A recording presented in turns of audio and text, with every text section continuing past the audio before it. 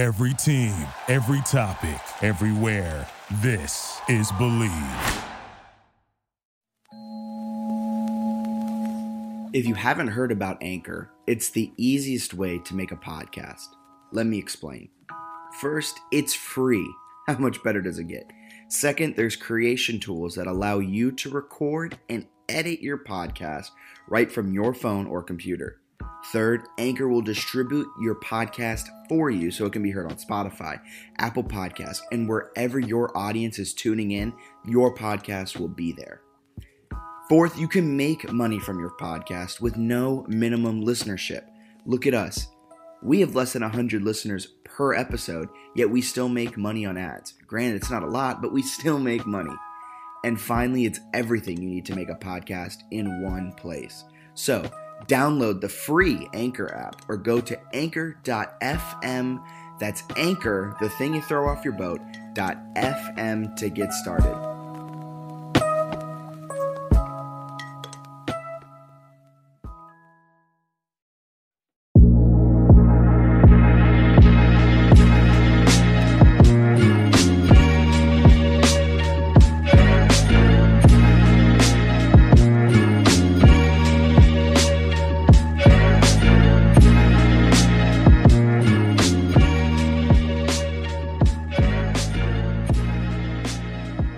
Welcome into another edition of the JMU Sports News Podcast. I am Bennett Conlon, and my co-host Jack Fitzpatrick and I are going to quickly debate whether Eli Manning is a Hall of Famer or not. Yeah, we actually didn't. We normally discuss our first topic really in depth before we start the podcast on accident, Yes. And then we end up having nothing to say on the podcast. But then by happenstance, we didn't even touch on this before the podcast.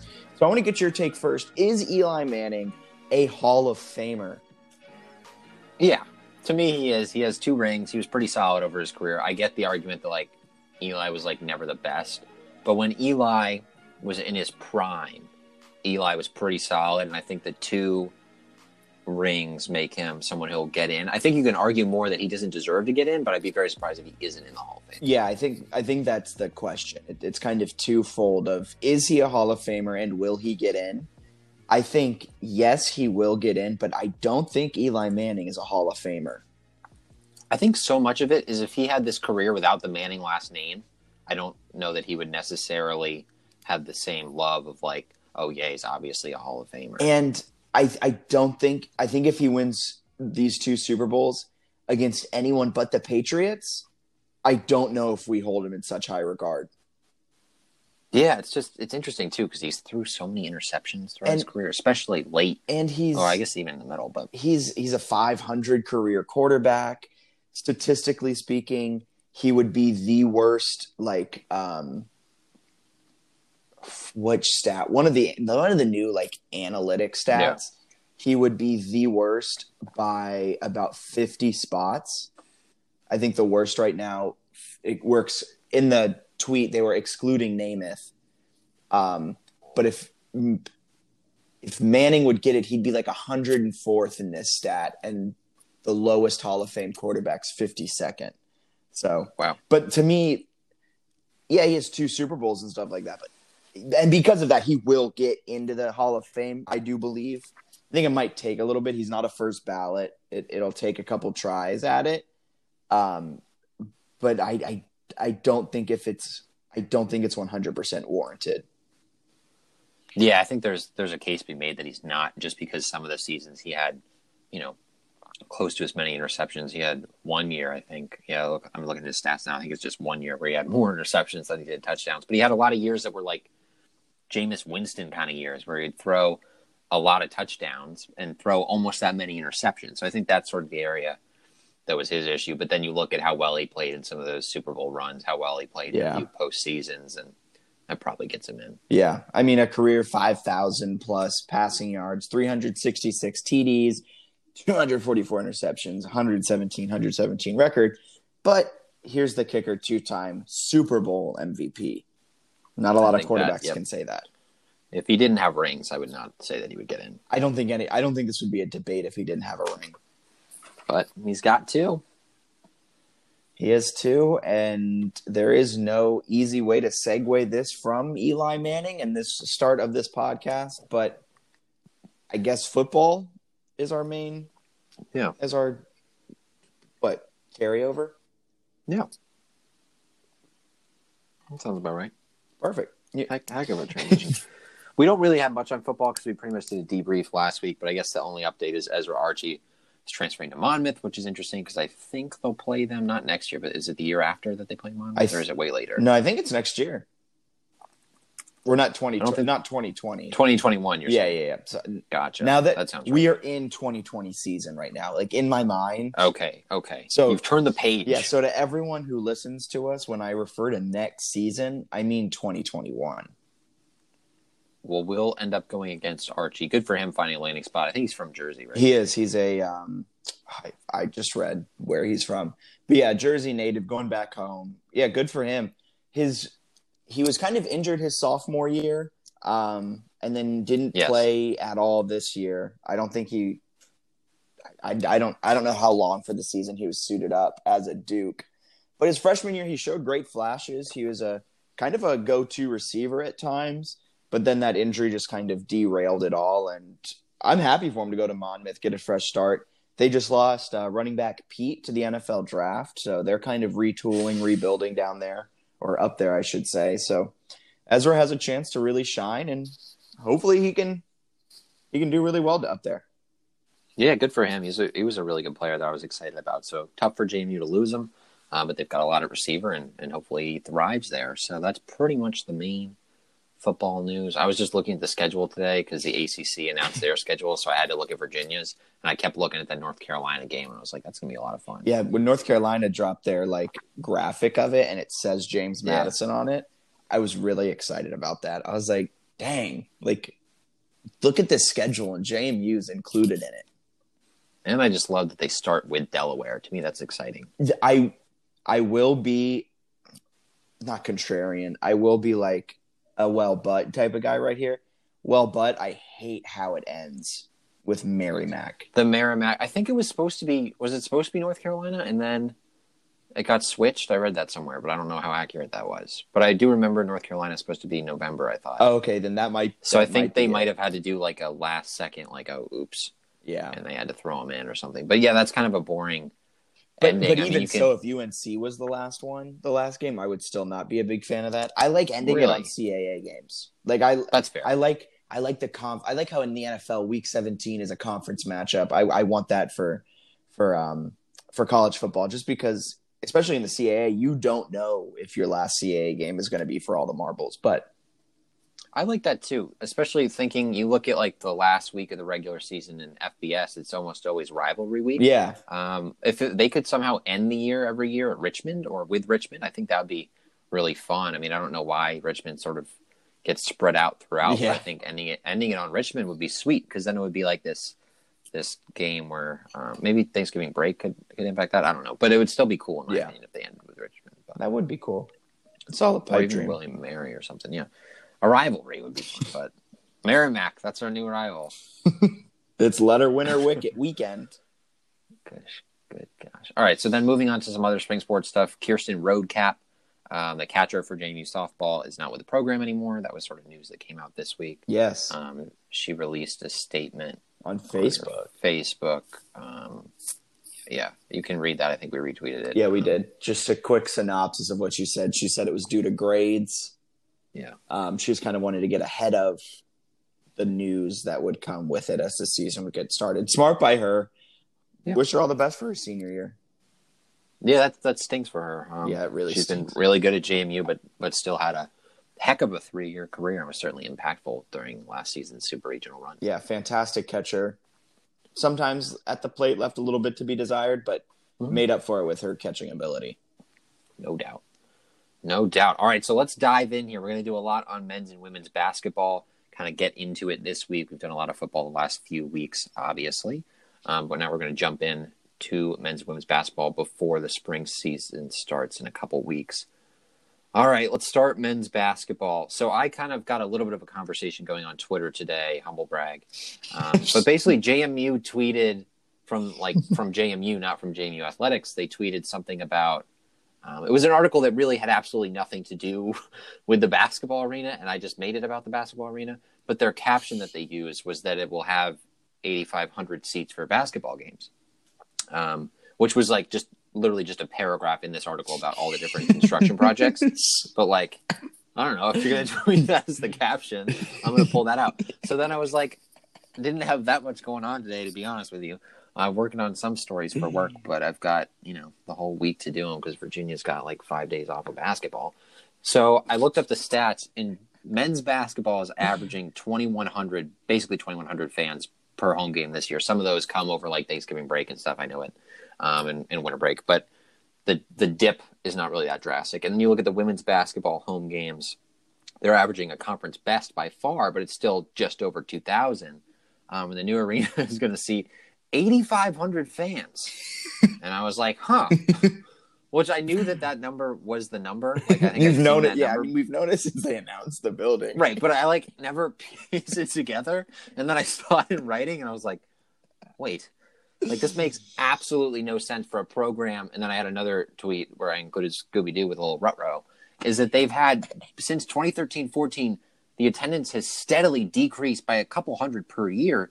It was at 3,600 in 2013-14, and it's once Roe started, it dipped under 3,000, and now it's close to dipping under 2,000.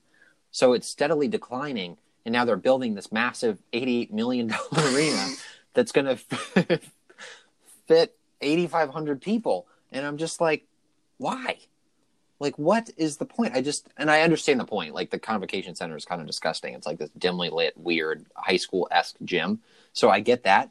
But my thing is, if your men's basketball team is like nowhere near a conference title contender in a bad conference, and now you're building this new arena, like, you have to start taking men's basketball seriously at some point, right? Am I wrong to say that? No, you're right. I understand both sides of it. Like, man, 8,500 is a big arena, especially when you're averaging barely 2,000 like in seats now. So it's going to look. It's a lot of empty seats.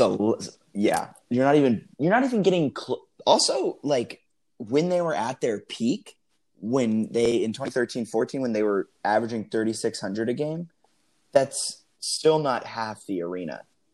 Right. I will say the 2013-14 team was not worth writing home about necessarily, but they had like their golden age was like the 80s when they're racking up some people. Yeah. They could get, I think they've got a few from the 80s that were like 7,000 plus crowds, and they're getting consistently 5,000 to 6,000. Yeah. But that's been, we were not alive. Yeah. Like right? That. And also, like, you did need to build a new stadium, and it would be counterproductive to build a new stadium that only sat 3,000. Here's my question for you. Would it have been better to build a small one? No, because what they're also using this for. Okay, that's fair. Because, like, how stupid would it be to have a 3,000 seat like arena for commencement? Like, it just doesn't fit everyone. And, like, very true. And for concerts to have a 3,000 seat like arena, right, when you've got like 20,000 undergrad. Yeah, so like they had to make it big, and I do kind of wonder if like the more like event side of it pushed it to being a bigger arena, and I wonder if the basketball side of it was kind of like, let's do the small we can do, guys. Like, I don't know, we're kind of pushing it here, and they were like, all right, done 8,500 in basketball. I was like, can we bring it down anymore? And they were like, fine, we'll put tarps over the top and we'll take it from 9,500, and the smallest we can do is 8,500. But because I get that aspect of it, and that is certainly the reason why. I was just thinking of, I went to, I don't know where it was. Hold on, let me try to figure out. It was the Ivy League championship game, and I was in Connecticut last year. I had nothing going on, so I just went to it. And they played it in some like tiny little thing. I guess it was Yale's arena. I don't know. Whatever it was very small and compact, and it was just awesome because it was like classic basketball where it's all, everybody's piled in, the crowd is loud, and it feels almost good. Like high school. Yeah, basically. So I mean, I really like that like element of it, but I mean, you're right. You can't really do that if you're trying to use it. You can't have like a conference in there. So I definitely, I mean, I get that aspect of it. It's just like, oh my God, like you're about to have a lot of empty seats. Yeah, and I know the CAA basketball tournament for the men's is moving more so to DC, right? Is that like it's in the DC plans this year? Yeah. So like, I don't know if their idea is to maybe bring it to JMU and do that type of thing, but I don't know. But women's basketball has chances to host it because of the way That's true. they kind of go around. So I mean, you might have some CAA tournament CAA women's basketball tournament games in there, which probably won't sell it out because those games really don't get that packed either because CAA teams don't travel well in women's basketball. Right. So I'm kind of just talking to try to fill that arena in my mind in just some way. It is a lot. 8,500 is a damn big number for a team that's pulling 2,100 right now. I don't think you can build that arena and not switch conferences. That's like, I don't see how you can stay in the CAA and build an arena like that. Maybe they will. I just don't know how long-term, how you can stick in this conference that really doesn't draw anyone for any sport other than like JMU. Like, I mean, you look at football, none of those road venues are anywhere near what JMU does. You look at any of the other sports, like softball. I would think I watched them play Towson last year because Megan Good struck out like 20-some people, so I streamed it on like someone's iPhone, basically, is what it looks like. But packed. There's people standing. No, that was the Towson. It was at Towson. Oh. So that one, like you could see like those dust things and like an open field going through.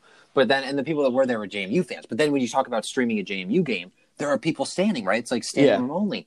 And that's what I mean, where it's like JMU, the interest around sports is so much bigger. Like I haven't seen a Towson sports podcast recently, like interacting with us. I mean, you've got like us and the JMU sports blog and like the Barstool account and all these people that are just like interested in just talking about JMU sports in their free time. And that's not really anywhere else. So that makes me think, if you're going to build this thing and you've got this huge arena and they've helped improve the field at baseball. I think they did a nice little thing there. It looks pretty cool. It looks really nice. I just don't see how they keep making these facility changes. I don't think that they have staying in the CAA in their long-term plans. That would be my guess. Obviously, you have to get an invite to a conference. Yeah. I just don't know why in the world you would build something this large and this expensive if you're planning on putting 2,000 people in it. No, and we kind of texted about this too earlier in the week. JMU is just on a different level when it comes to every single sport across the CAA, except for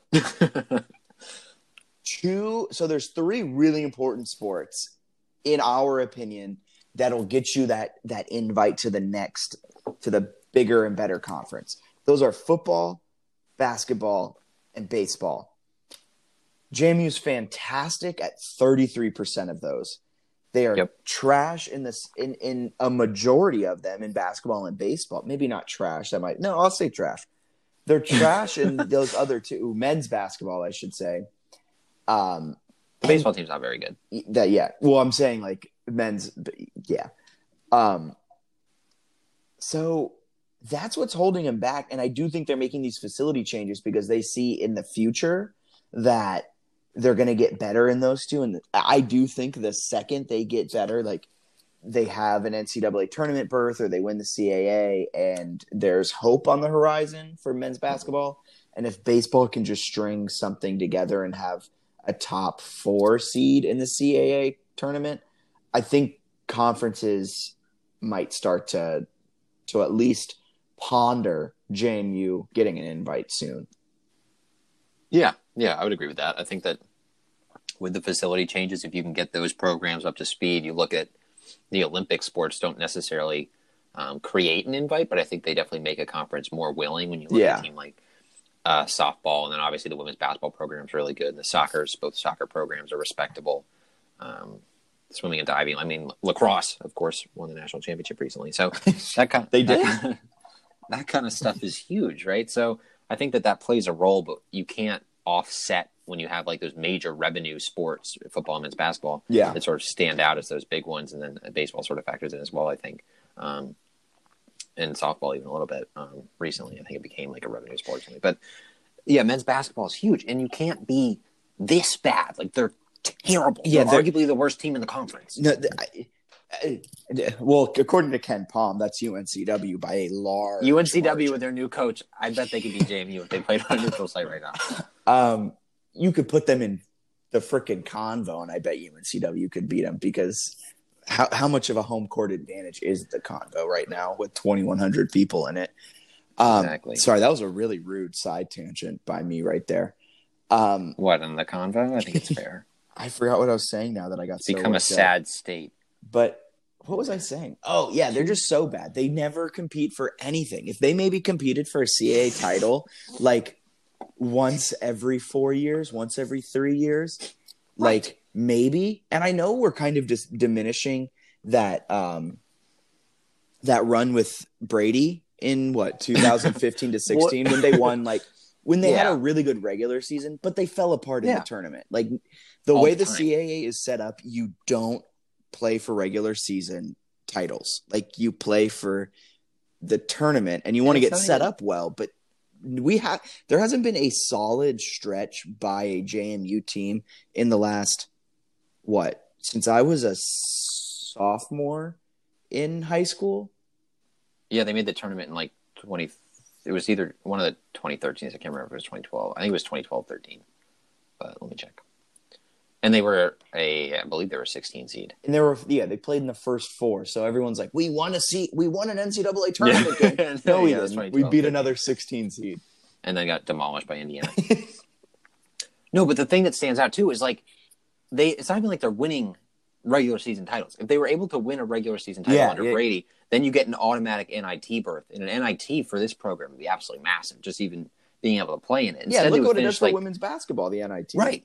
It's awesome. And instead they'd be third, and they'd be like, oh, going into the tournament, I think they have a good chance. They'd get the bye, and then they get their butt whooped in the first round. And you're like, what was this season for? And then they had 1 year where they played in it was the CIT or the CBE. So it was something terrible. And I was they accepted the NIT of the NIT? Yes. And I was surprised they accepted the invite. And I watched the game in my dorm. It was my freshman year. It was it was even worse. CollegeInsider.com postseason tournament. They played. Could you imagine hanging the banner for that? And now look up to the rafters. The CollegeInsider.com champions. That's what? You probably Jack don't remember Kavanaugh over the loudspeaker in Convo. You don't remember this game, do you, right? No, why would I watch the CollegeInsider.com first round game? Guess who they played in the first round? And this is the only round they played in, by the way, because they lost. Who did they play? Can you give me a conference?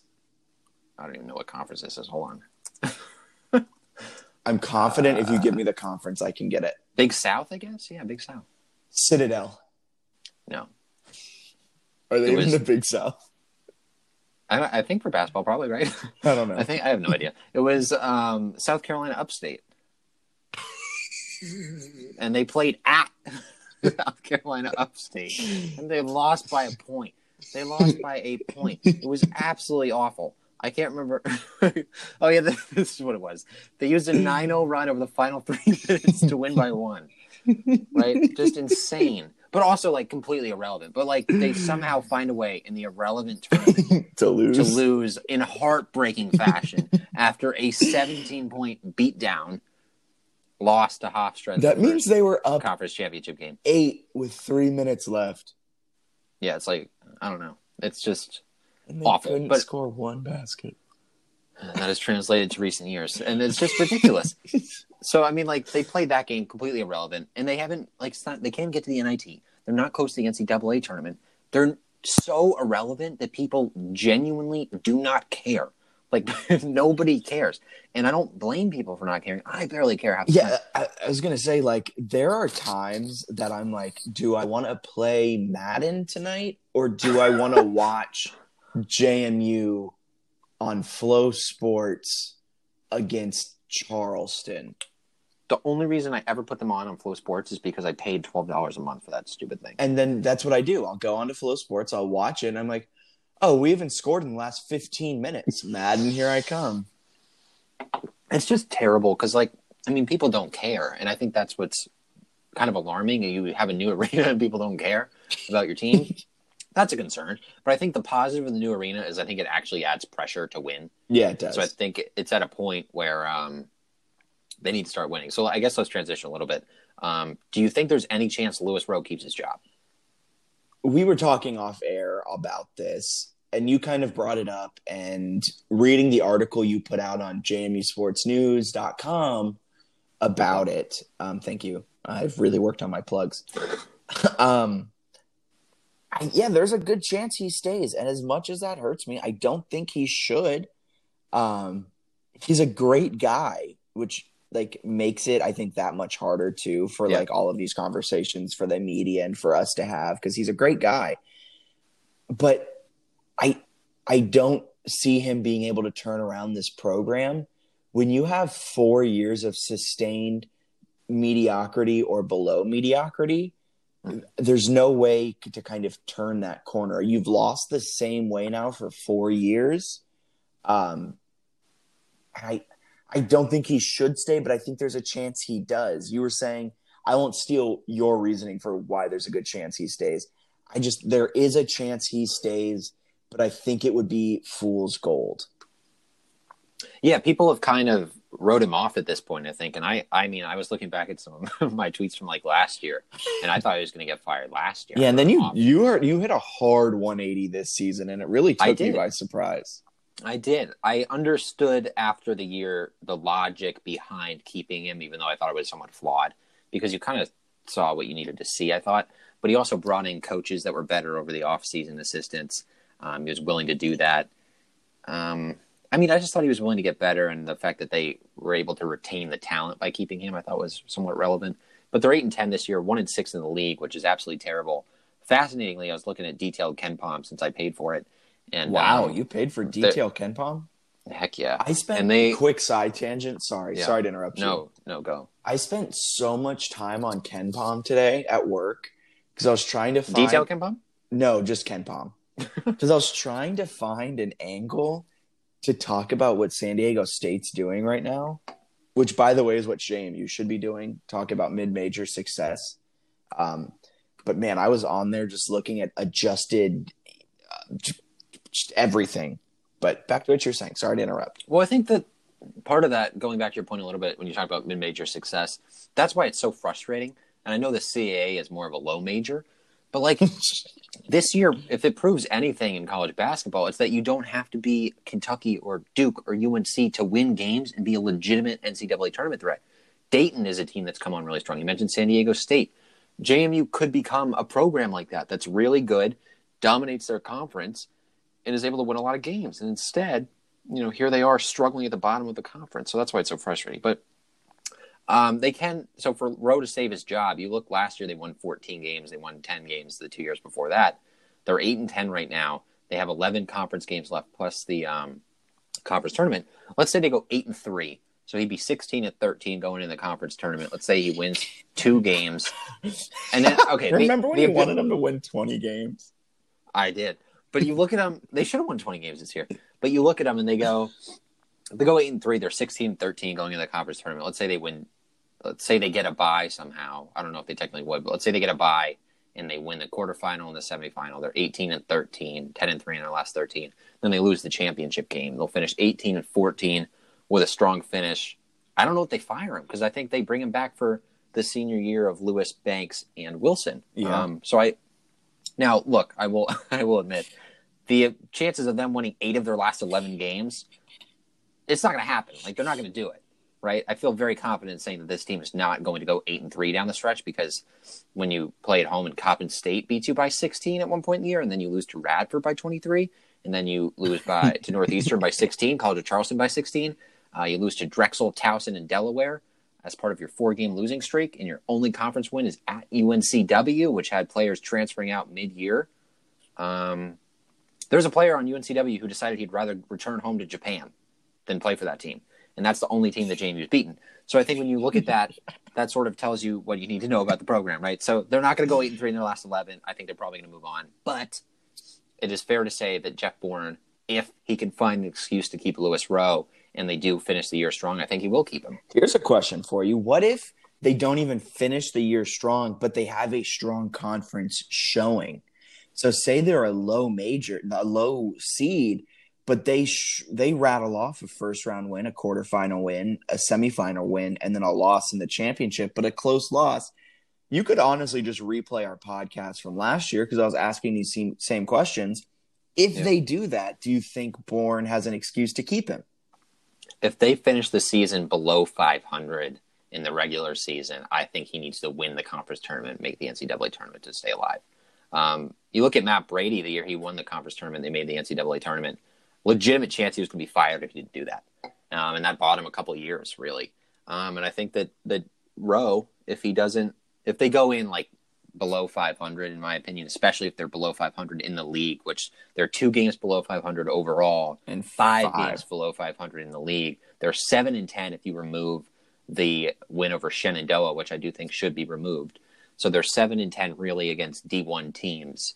If they are below 500 in conference, below 500 overall, even if they make the championship, I think that they're making a move just because of the $80 million arena that's opening. Yeah, and you kind of look at William and Mary and what they did. They left. They fired their coach, right? Yes. Okay. I didn't know if I was remembering this right. They fired their coach, and there was kind of a question of like around the CAA and around the media of the CAA of like, well, what are they doing? Like, is this a smart move? Like, this coach wasn't doing poorly, and now look where William and Mary's at in a year. It's an interesting one. I still think that one was kind of a questionable fire, but I get it because Tony Shaver had been there, I think, 17 years and didn't take him to the NCAA tournament once. So when you get to a certain point, sometimes it makes sense to make a change, and I think JMU is nearing that point. And you look at TJ Ack asked Louis Rowe about his job security, and Rowe was pretty honest, and it sounded like, in my opinion, someone that knows that if they don't go on a run, he's going to be fired, which I think everybody knows. Yeah. There's no real shame in talking about it. He's in his 4 years at JMU made over $1 million, so I would certainly feel bad for him if he got fired, but to a certain extent, right, of someone who's making $1 million and not necessarily doing what they were paid to do. Yeah, and he's gonna find a spot no matter where. 100%. He's a great recruiter and a great assistant coach. 100%. As a friend of ours says, he is a lifetime assistant coach, and there's nothing wrong with that. I think there's a case to be made for that, and I think that might end up being sort of his future, but obviously tough for him at this point, and hopeful. I mean, I hope they rattle off wins. I do. I hope they can piece it together and find a way to get it going and roll into next year. I just also, it's hard to ignore, and I think at times I've sort of ignored the facts, which is that they're like, I think they're 20-41 in conference play under him in 4 years. And I don't think you can. Jeff Bourne and other people have sort of said that like you can throw out year one of Louis Rowe. I don't think you can. No, he returned a lot of starters. They lost a lot of games. They were 10-23. I think that's proving to more be the norm than some weird like glitch where it's like, oh, throw it out because it's his first year, not his players. Yeah, if he had a really good record, so two things with like that whole thing. If he had a really good record that year, no one would say throw out his first year because it wasn't his guys. And then also, but if he would to go on after that year and have 20 wins, 25 wins, and win a CAA, then you can be like, okay, that was an outlier. 100%. But it's not an outlier. Like he's repeated that outcome 4 times. Well, right. Since then, 3 times. But right now they're just more talented, but still bad. Yeah, they're on paper they're the CAA champions, but there's a reason you have to play the games on Thursday, Saturdays.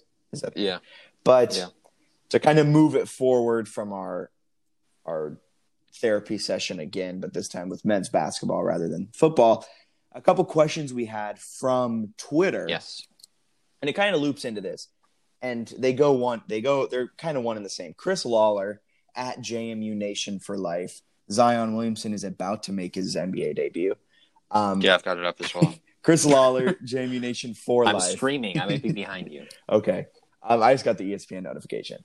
He said, let's talk JMU men's basketball future. We've kind of talked about their past right now with Rowe.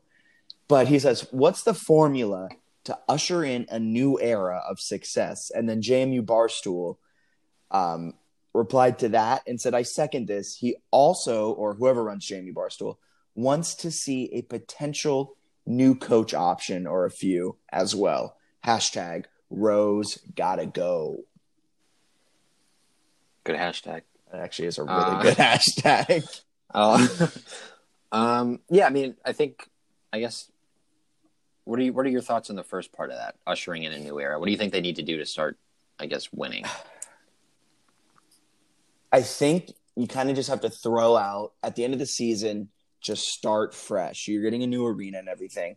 So you gotta let go of Rowe. You gotta cut those ties. And whatever players leave with that. Like, we were so caught up on that last season and the season before that of like, if we let Rowe go, we might lose Lewis and Wilson and Banks and all these guys. But it's like, this is a program, not a 4-year tied to these guys. And as good as they are and as talented as they are, the program will move forward, regardless of if they're with it or not. But I think it all starts with cutting ties and just really starting fresh. Getting a good coach, making a good hire. And I think it all comes down to who the new coach options are and who the new coach becomes. Because in college basketball specifically, you need a great coach to be great. You can't have a great roster to be great. Yeah, I mean, coaching is absolutely massive. You look at some of the teams that do it more with system than they necessarily do with players. Like, recruiting is huge. But Matt Brady was winning 20-plus games with, like, kids from Lithuania. Yeah. So, I mean, he had that phone call with that the top guard from what? Number 4 guard in Finland or something. Unbelievable. But he was able to add some guys that were talented. And that's a random aside there. I clicked on the Zion thing, so I wanted to watch his debut. And I pulled up accidentally. They have a cam that only follows Zion. And I was like, what is this broadcast? Like, he's on D right now, away from the ball. And then I figured out it was a Zion cam, and then I got it. But it was, if you imagine watching just a Zion cam all the game, that's the dumbest thing I've ever seen. Yeah, but anyway, people are. People are probably like, look at him on D. Oh, he's so thick. Anyway. No, but I think your point about coaching is huge and having the right system. So I did look up names just because I saw this question and came up with found a few. I'll start with J.D. Byers, who is an assistant coach at VCU. He's interesting to me because he's got Virginia ties. Obviously, he's at VCU currently. But he was at Randolph-Macon as an assistant from 2007 to 2010. And then he was at Radford as an assistant coach, and now he's the VCU coach, assistant coach since 2017. And his wife is actually the head volleyball coach at Radford, which I think is fairly close to JMU, right? Oh, it's close enough. All right, yeah. Well, there you go. Is it closer than VCU to Radford or no? 1 second. I honestly don't even know.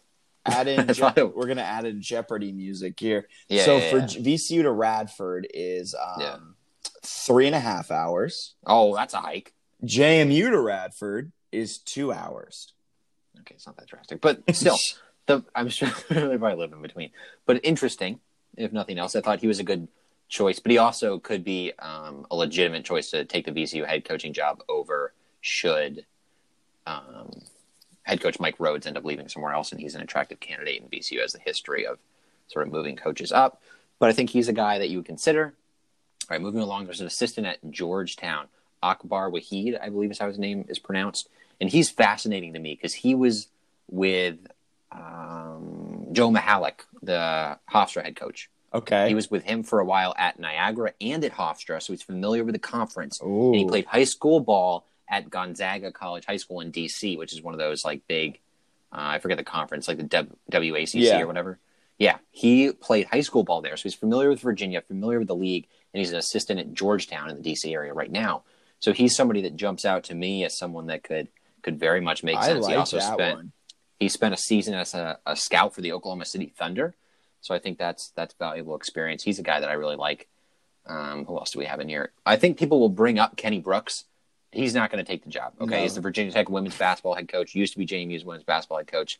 We would have to pay him a heck of a lot more. He also has, I think, 2 daughters on the team right now. I know one of his daughters. 2 daughters. One's a senior. The other one's a redshirt freshman. Why would he leave when he's coaching his daughter? Not going to. He's also got a great team brewing in Blacksburg, really developing them well. So that was one that stood out. And then let's see, I think I just had one more. Mike Jones. He's the current head coach at Radford. He makes $230,000 a year. They've been pretty good under him, to be honest with you. Yeah, they have. And I don't know what your thoughts are on Radford versus JMU, and I don't mean any offense to Radford. I just think that a recruit, when you look at JMU's campus, you look at the new facility, No, I'm all picking those JMU things. every time, and with the new facilities. Right. Exactly. So I think that him, with what he's been able to do at Radford, you give him more resources. He knows Virginia, right? He's been at Radford for a while. He knows the state, knows the area. I think you add that with the recruiting, with the new facilities. He's a guy that has won 20-plus games for them a few times. He's made the NCAA tournament.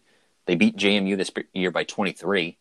And the thing that stands out for them is they're just good in the Big South, right? They're good in their league, and that's what I think you need. So I think they're, here we go, 71-18 the last 3 years in the league. Actually, no, sorry.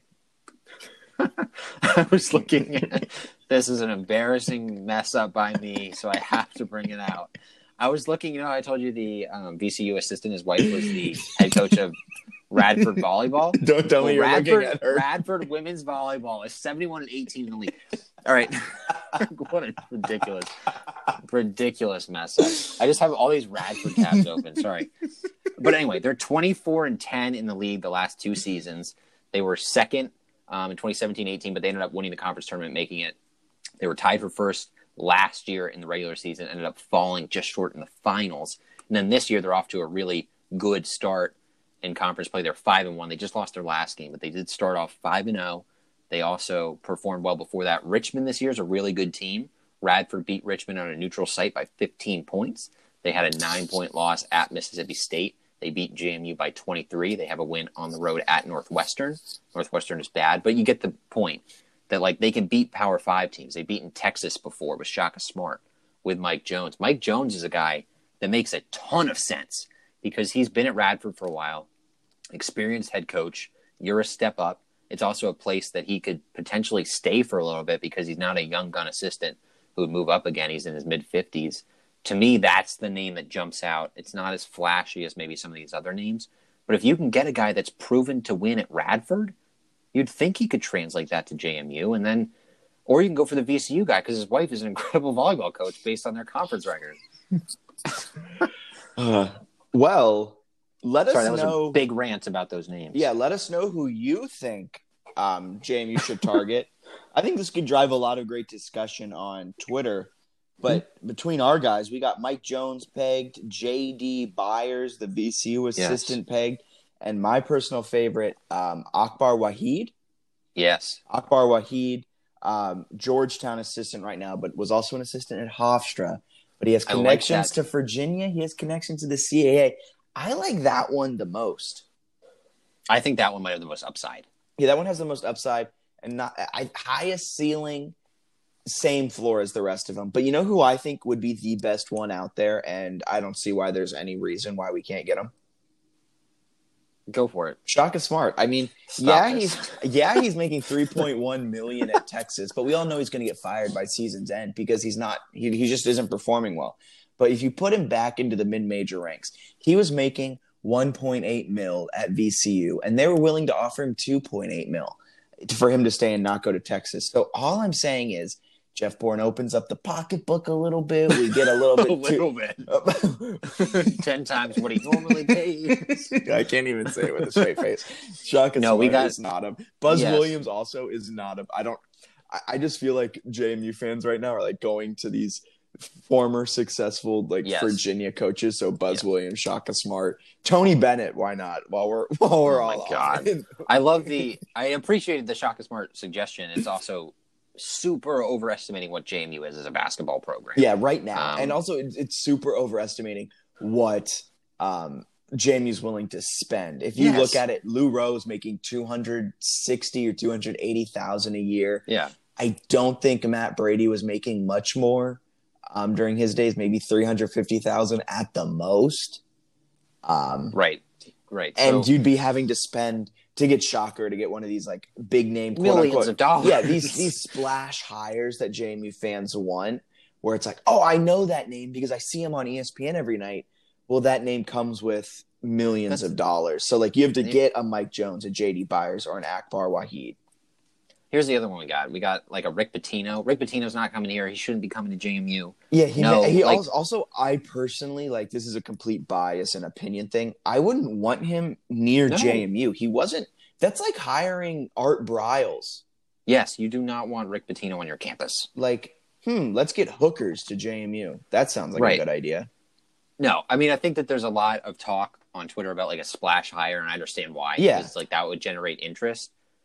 Yes, but I think what you really need to do is there's going to be interest the first year, even if you stink, because it's a new arena with a lot of like big name in-state opponents. So that'll do enough. You need somebody that can come in and make you a team that wins, right? So you get somebody that can win, and that also doesn't break the bank because we're really willing to spend all that much. So that's where you've got to go for one of the, 3 guys we mentioned, or someone who fits that mold of an assistant or a head coach at a school like Radford or somewhere where you can up the salary and actually be a stepping stone for them in terms of moving up the ranks. Yeah, I think Jamie needs to embrace the stepping stone role.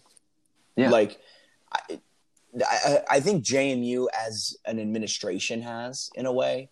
Mm-hmm. I think JMU fans need to kind of figure out that JMU isn't – it's where we all went for 4 years and to enjoy ourselves. But what did we use JMU for? To get our degree and use it as a stepping stone to a job. Like, that's what these coaches are using JMU for. Last men's basketball question before we move on to women's basketball for you. Why is a team with this much talent 1-6 in the league? Is it coaching? Is it the talent really isn't as talented as we thought it was? Is it the wrong offensive scheme? Stop me when I hit the right thing. So I was looking at the detailed KenPom stuff. And you look at the conference. So much buzz marketing for detailed KenPom. I know. And the defense is like, based on their metrics, is like 6th in the league in conference play. The offense is like dead last. So they're scoring some points because they run a high tempo. Their efficiency offensively has been horrendous. And I think my big thing is that when the team turns the ball over, the team takes just horrendously ill-advised shots. There's absolutely no consequences. When's the last time you watched a JMU game and thought, wow, those 4 possessions by this player were not very good, and then the player stayed in the game? Like, I think if you watch other teams, you watch Virginia, you watch Wisconsin, you watch any of these random teams that I happen to watch, and if you make, like, 2 bad possessions that are just terrible boneheaded plays, somebody else is coming in for you. And JMU is deep enough to do that. I just think they need to have more consequences for mistakes and take it more seriously and maybe not play with so much pace and say, you know what, let's slow it down, let's get it to Dwight Wilson inside. If we kick it out, get a 3, that's great too. But let's sort of focus on what we do. Let's value the basketball and play really good defense where we're active defensively. And they don't do any of those things. No. So that's sort of the concern is just they don't do anything right. They don't. Well, that's a little bit harsh. But that was really harsh. It just kind of came out. I'm sorry. It's not that they don't. Well, no, they have the 8th highest adjusted tempo in the nation, so they have tempo right. Like, that's the thing with this team. If they're off, if that tempo translated to like good offensive looks. Power, like good looks, like a rhythm on offense or something, all of a sudden things start changing. And maybe it is just that one little tweak if shots start to fall, but like, that doesn't happen overnight if you haven't been doing that all season. If you're 214th in the nation in adjusted offensive efficiency, like, that's not changing overnight. Yeah. Like, you're right. They don't do a lot of things well. They defend the ball. They play good defense at times. Dwight Wilson is their best player. I mean, he's doing things that only James Weissman from Memphis was doing while he was in. Right. Like, no, but really, Dwight's a great player. Darius is a great player, and Matt is too. I just feel like most of the time there isn't a set offensive game plan. It seems like we're going to run the offense through Matt, and we're going to figure it out as we go, rather than, all right, guys, feed the ball down into the post to Dwight, who will then facilitate the rest of the offense. Because if we're playing from the inside out, we'll get open looks on the edge. But right now we're playing from the outside in, and defenses don't even have to get into the paint really to defend this team.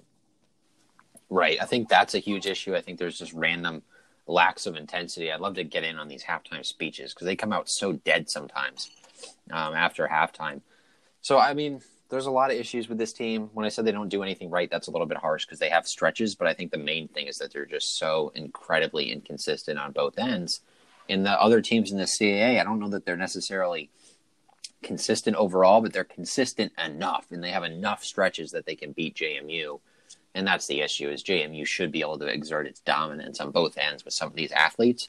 But schematically, I don't know that there's much of anything going on that makes sense, and I think that hurts them. And they haven't been good for a while, and they need a change, unfortunately. And I don't know. I think they need to do something to find someone that can change it around. And if Louis Rowe can do it, I hope he can do it, man, at the end of this season. I just have absolutely no expectation for that happening. Yeah, and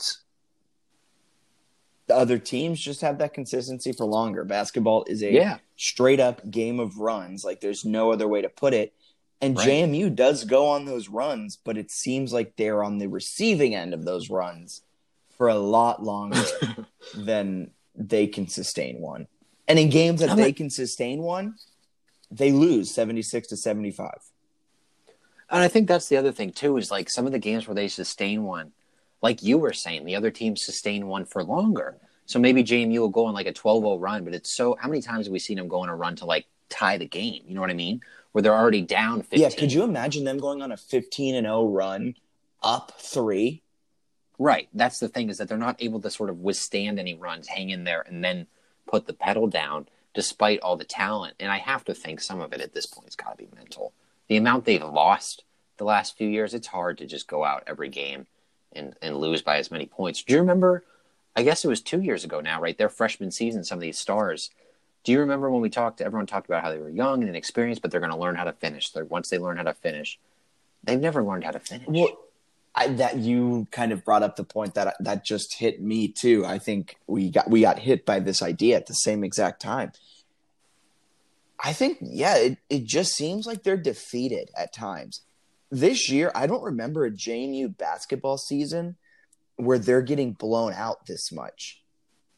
Yes. Like, normally it's, man, they've lost their last 4 or 5 games, but by a combined margin of 10.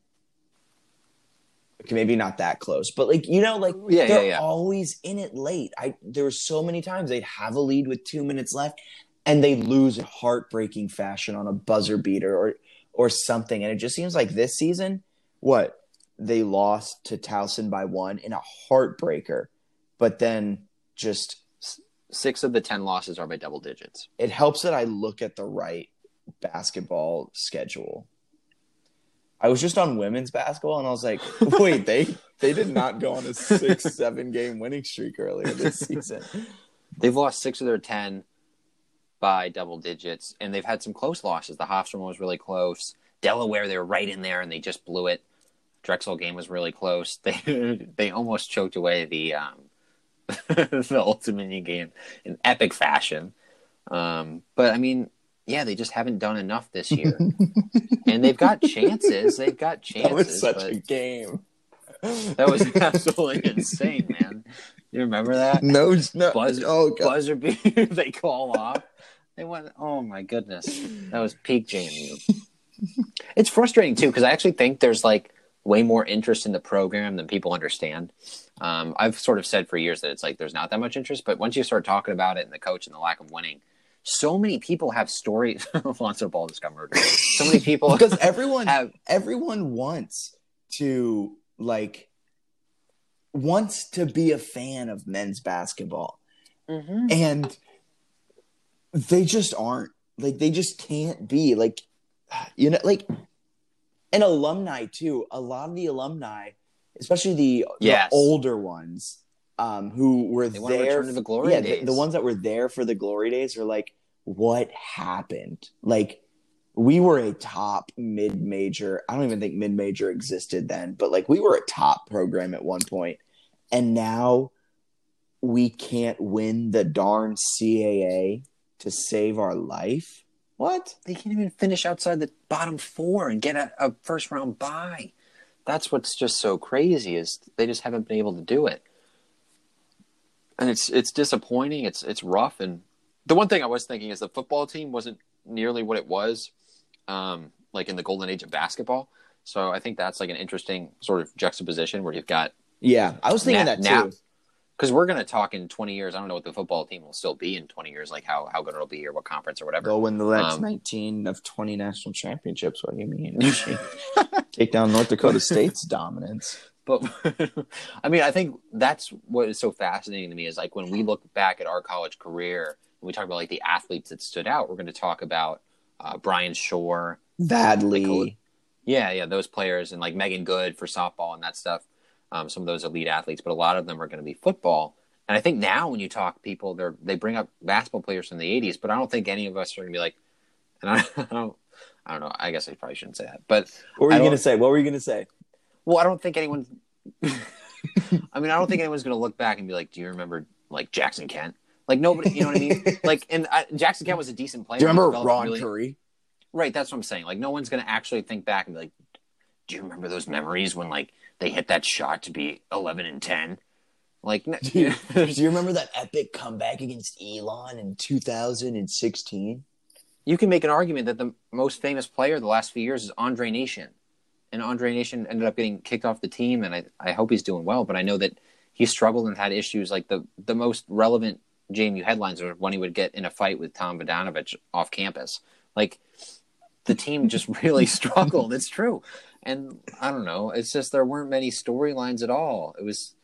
There's nothing, man. And they had Charles Cook, who I think was kind of an ego, but he ended up going and playing in Dayton and being very good. I don't know. It's funny to me because, like, when I first got to the school in 2015, everyone was like, yeah, we recruited to be a great team around Andre Nation, and then Andre got kicked off the team. So, like, we're kind of figuring things out as we go, but we'll be good. We'll be good in, like, a year or two. And then, right. And then I remember that 5 or 6 years ago, and we've been through 2 different recruiting, like, schools, right. Almost, like, we're still not good. And I was looking today, and like Matt Lewis is, if he stays next year, is going to make a legitimate run at becoming like the all-time leading scorer at JMU. Like, he's done some special things, and Darius Banks has been really good. Dwight Wilson is putting up numbers, like you were saying, that are just unreal. They can't win. So, I mean, at a certain point, when you can't win, you've got this talent. You got to just figure out a way to win. Because I think, I don't want to say more than football, but almost more than football, JMU fans have craved like a successful men's basketball team because they can compete at the national level where they're going up against the best of the best and making like a Sweet 16, not at like the lower level. You know what I mean? And I think that's why fans are just, it would be special to watch JMU in March. And I think you look at the way JMU fans converge for the FCS playoffs. You look at the way they converge online for like the softball regionals. Yeah. I think if a JMU team made the NCAA tournament as like a 12 seed, Harrisonburg would be going nuts. The online community would be going nuts. Campus would be going crazy. It would just be so much fun. Yeah, like we got some of our best engagement on at JMU Sports News Twitter. You should go ahead and give us a follow if you don't already. We got some of our best engagement when they beat Michigan. Like, yeah, that was just off the chart stuff because they didn't beat Michigan upstate. They beat the University of Michigan. Like, right. And I think students will care once they start winning.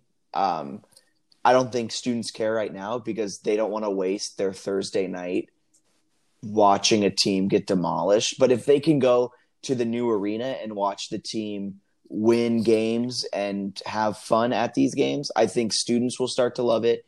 I think Harrisonburg will really start to love it. And I think the alumni base will come back for big games, kind of like they do for football. And basketball can be that big thing.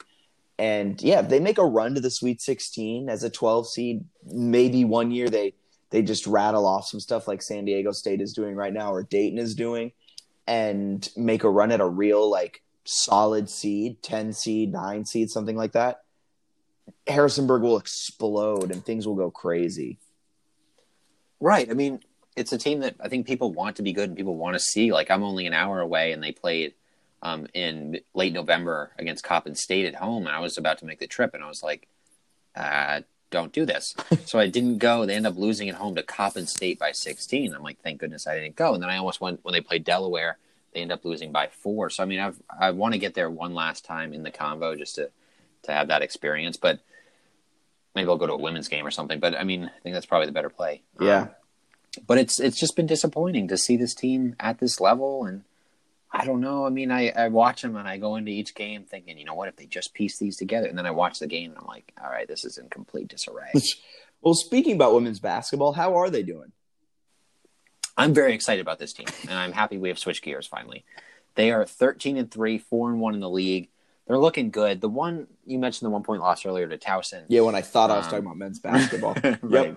That's one where they were down a bunch, rallied back, still lost. That's a big time hurtful loss for their at-large chances. That takes them out. In my humble opinion, because we all know my opinion is the best opinion out there. They just don't have a quality. They have 3 quality losses.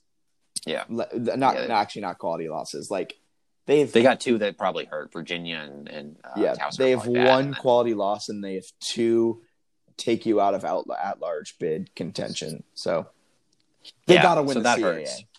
I think so. But I mean, I love this team. I love what Kiki Jefferson has added. I love Kamaya Smalls and just the fact that, you know, we barely even talk about Kayla Cooper-Williams and what she's done. Lexi Barrier almost never gets headlines. She's incredible. And Jackie Benitez, Nikki Oppenheimer, Nikki Madison Oppenheimer Green. can shoot the lights out, man. She's awesome. She had 12 in the win over who was a College of Charleston. All 3-pointers, of course, because she can stroke it from the outside. Kamaya Smalls only had 9 in that game, and they still won by, 34?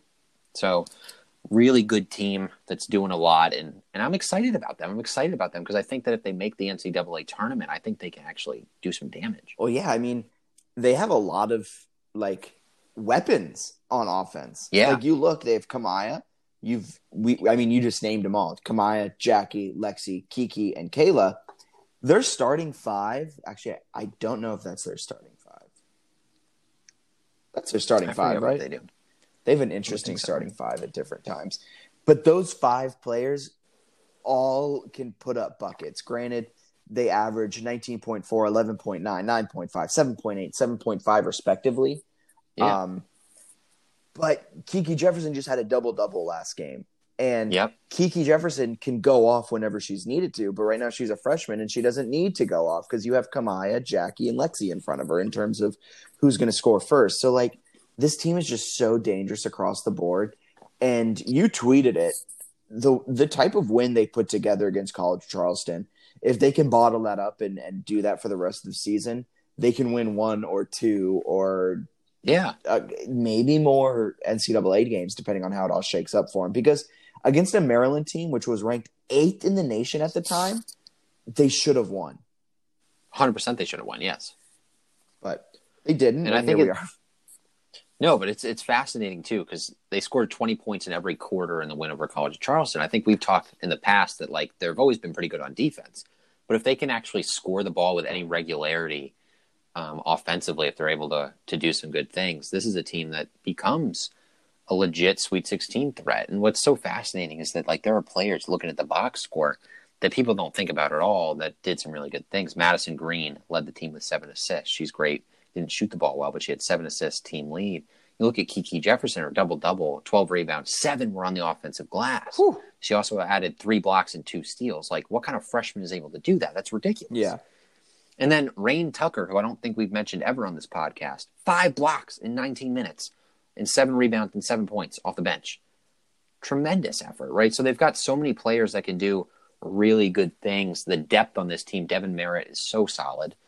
They've just got so much. And then if you get Kamaya Smalls in one of her zones against a good team, add in Lexi Barrier, Kiki Jefferson, Jackie Benitez. You look at Kayla Cooper-Williams, who didn't play in that game.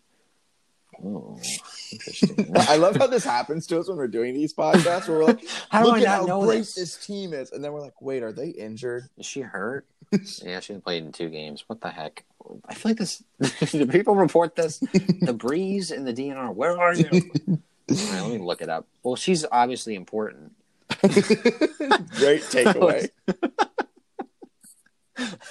Dumbest. I've had a really bad podcast today. Yeah, they didn't mention it all, so I don't know why she's hurt. Let me look it up on Twitter. That's where you really get news. Okay, but what were you just saying? Oh, while you're looking that up, I just want to throw something out there. Is it me, or does it feel like Kamaya has had kind of a relatively quiet season? Is it because I'm not watching every single game? So I think so. she's she's definitely had some quiet games. She's had like 2 or 3, but then outside of those, she's pretty good. I think she's averaging like 19 points a game or something. Yeah, 19.4. But she scored only 9 at the College of Charleston. She had 10 against Robert Morris. So she's had, and then 6 against UCF in a win. So she's had a couple down games, but she's also had some pretty solid. Yeah, she had a career best earlier in the season, right? 29 against Delaware 29. State.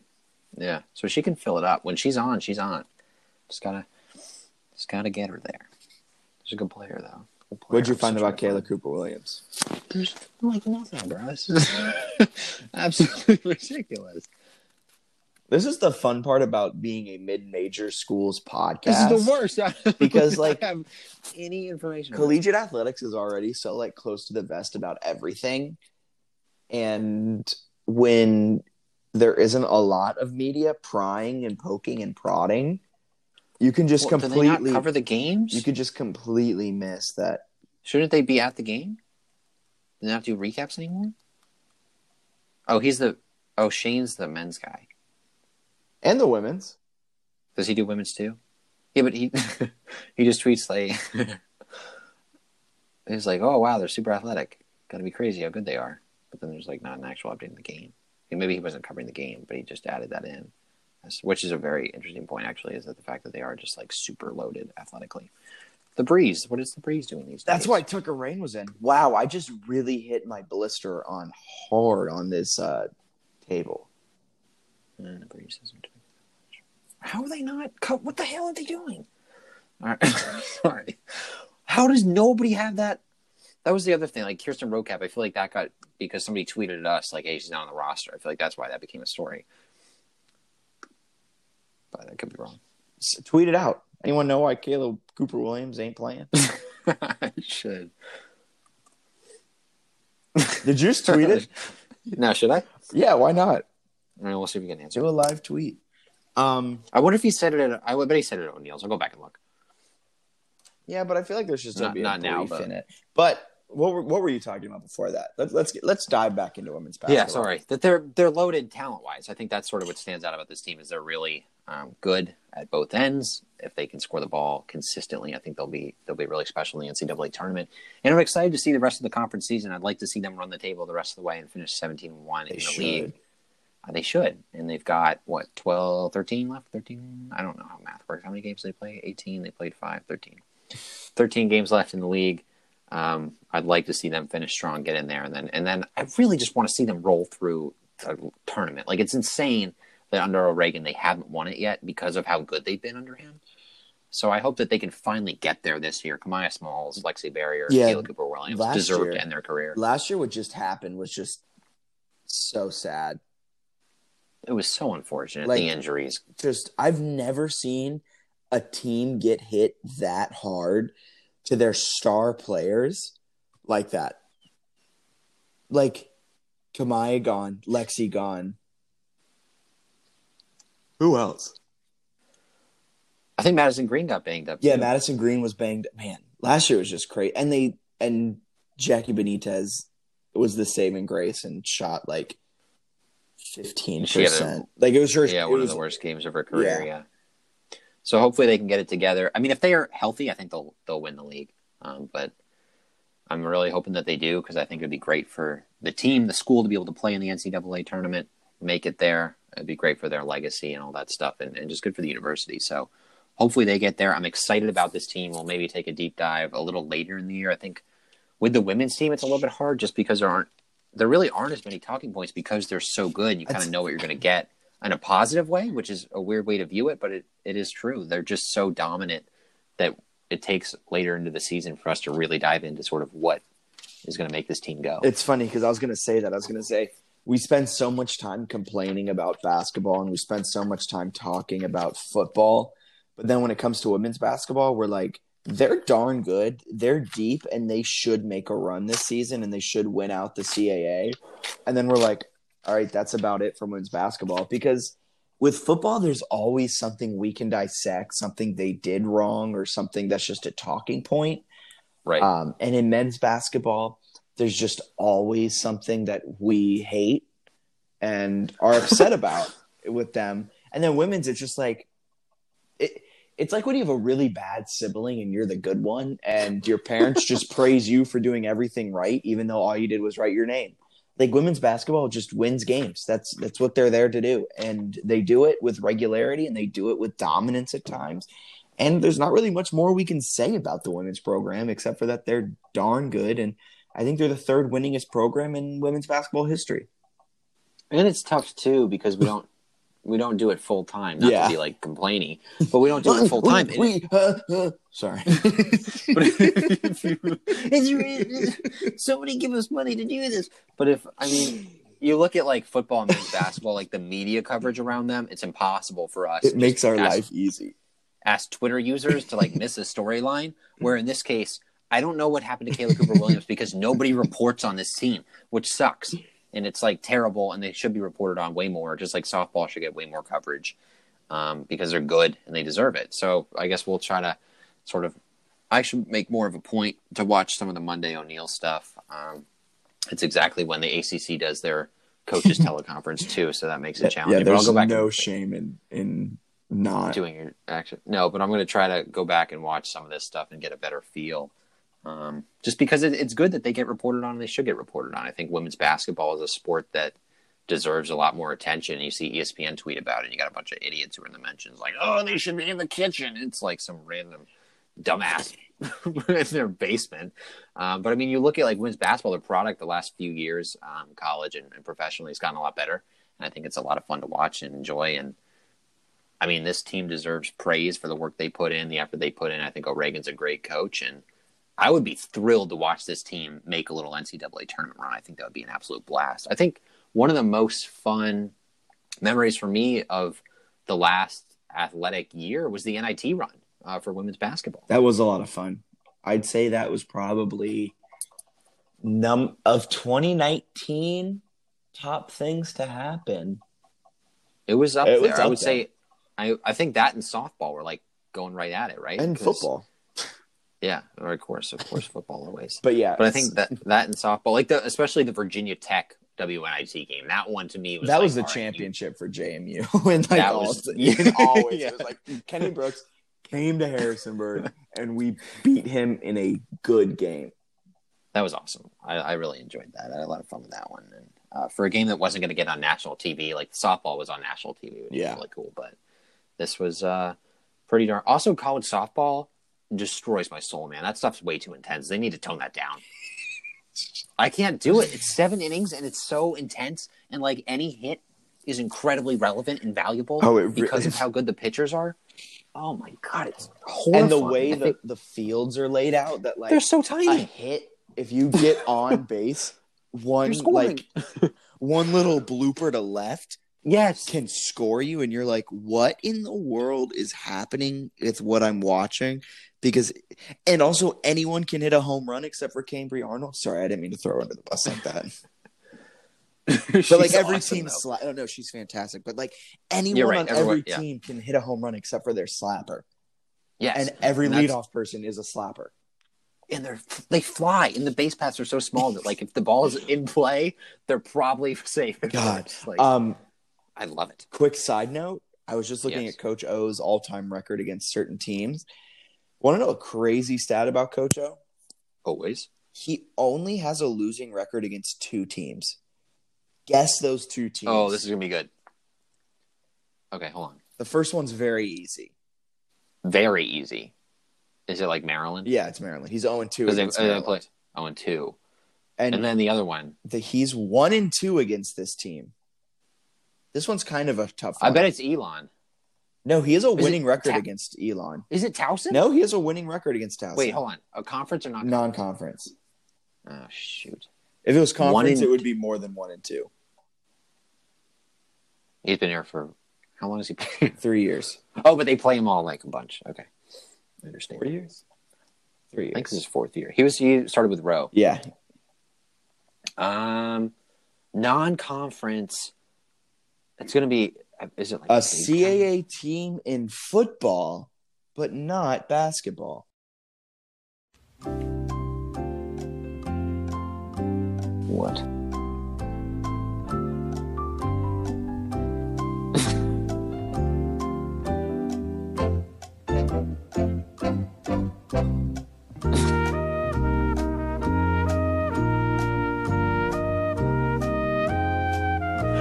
Who in the heck?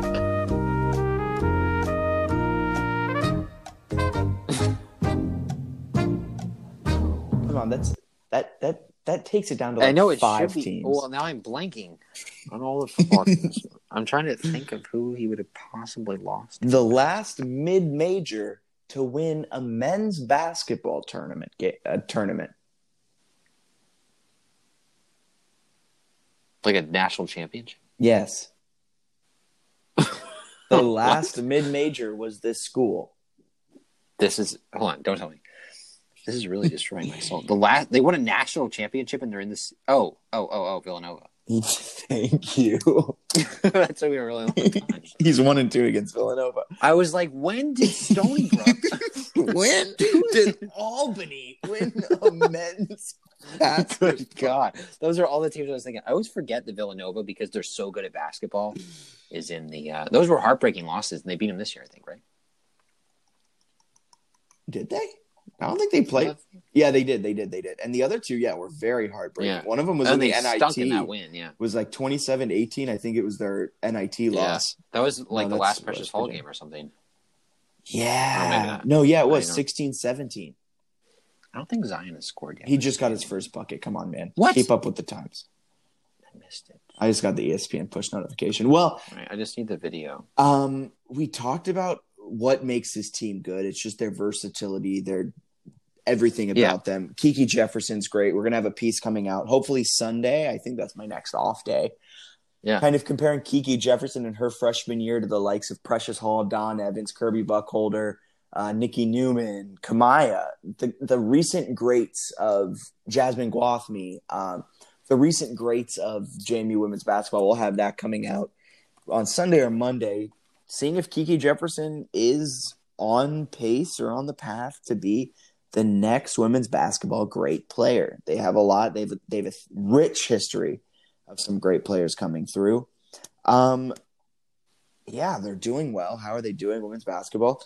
Anything else you want to add?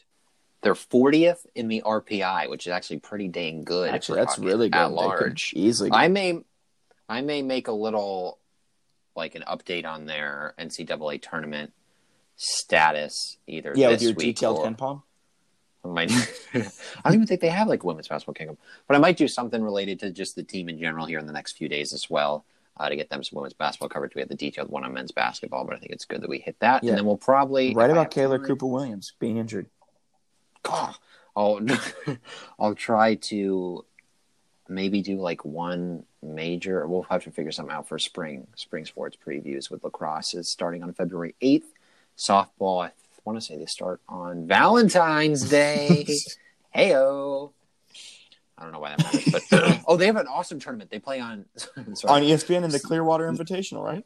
All these ESPN3 games, hell yeah. They're going to dominate people. Are they? Odyssey Alexander. Yeah, they are. Texas Tech, they don't know what's up. Kansas, boom. South Carolina, Missouri, boom, boom, yeah, boom, but boom, every boom. year they're like supposed to dominate, and they end up going like 3-3 in that tournament. Nothing against it. It's a great tournament against Power 5 teams, but I'm excited about it. I think Odyssey Alexander, I want to see what the other pitchers have. I want to see if the offense can get going against some Power 5 schools. We'll see. And also, men's golf put out like a 6-minute video of what appears to be the greatest life in the world. It's basically them touring their facility. We retweeted it or quote tweeted it. That's how you get engagement, folks. What you do is you just quote tweet with like one sentence, and really you let their content fuel your content, but the engagement goes up. It's pretty good. But men's golf, 6-minute video where they're basically just living their life, and they're in there eating food, doing like what appears to be a pretty simple lift, and then putting around. And I'm like, this is the dream. But it's 6 minutes. They seem like great guys, living it up. They also start their spring slate on Valentine's Day. your hypeness around golf really is amazing to me. I love golf. Dude, do you see the video of Tiger Woods hitting? It was like 25 seconds of him just flushing the ball today. Oh, got chills, man. Do you know something crazy? Yeah. You know who has the Masters? CBS, are you going to be working during the Masters? I get a live tweet it. Oh my God. We'll probably have like the whole team and Dude, I love the Masters. I'm obsessed with the Masters. what's this weekend? Torrey Pines? Yeah. Pebble it's like Beach. the farmers. Yeah, farmers yep. I know. I'm pretty pretty darn stoked. When is Tiger tee off? Do we know? I don't know, but he's the 12 to 1 podcast has odds effectively ended. So yeah, real quick to wrap it all up. Bennett loves golf. For him, I'm Jack Fitzpatrick. Follow us on Twitter at JMU Sports News. Look us up on Facebook. Just type in JMU Sports News in the search bar and you head on over to our home on the web, www.jmusportsnews.com. You'll have a wonderful rest of your Thursday or whenever you're listening to this, whether that be Friday, Saturday, Sunday, Monday, Tuesday, or next Wednesday or next Thursday. You know, I really don't care.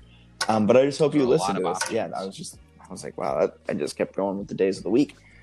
Hope you enjoy it. Any comments, questions, complaints can head on over to jmusportsnews@gmail.com. We want to hear from you. And yeah, that's about it. See ya.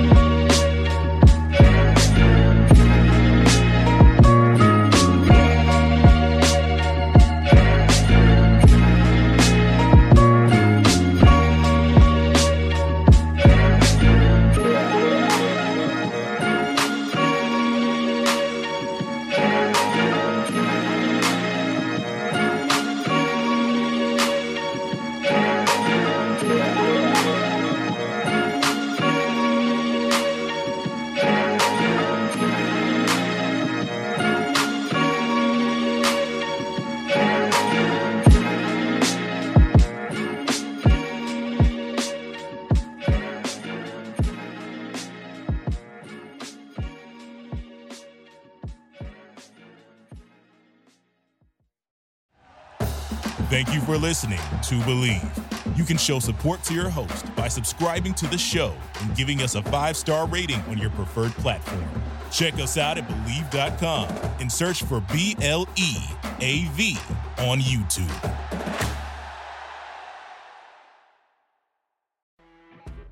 You know when you're listening to a true crime story that has an unbelievable plot twist that makes you stop in your tracks? That's what our podcast, People Are the Worst, brings you with each episode. I'm Rachel. And I'm Rebecca. We're identical twins who love true crime cases that make you say, didn't see that coming, and we hate the people responsible for them. Listen to People Are the Worst now on Apple, Spotify, or wherever you get your podcasts.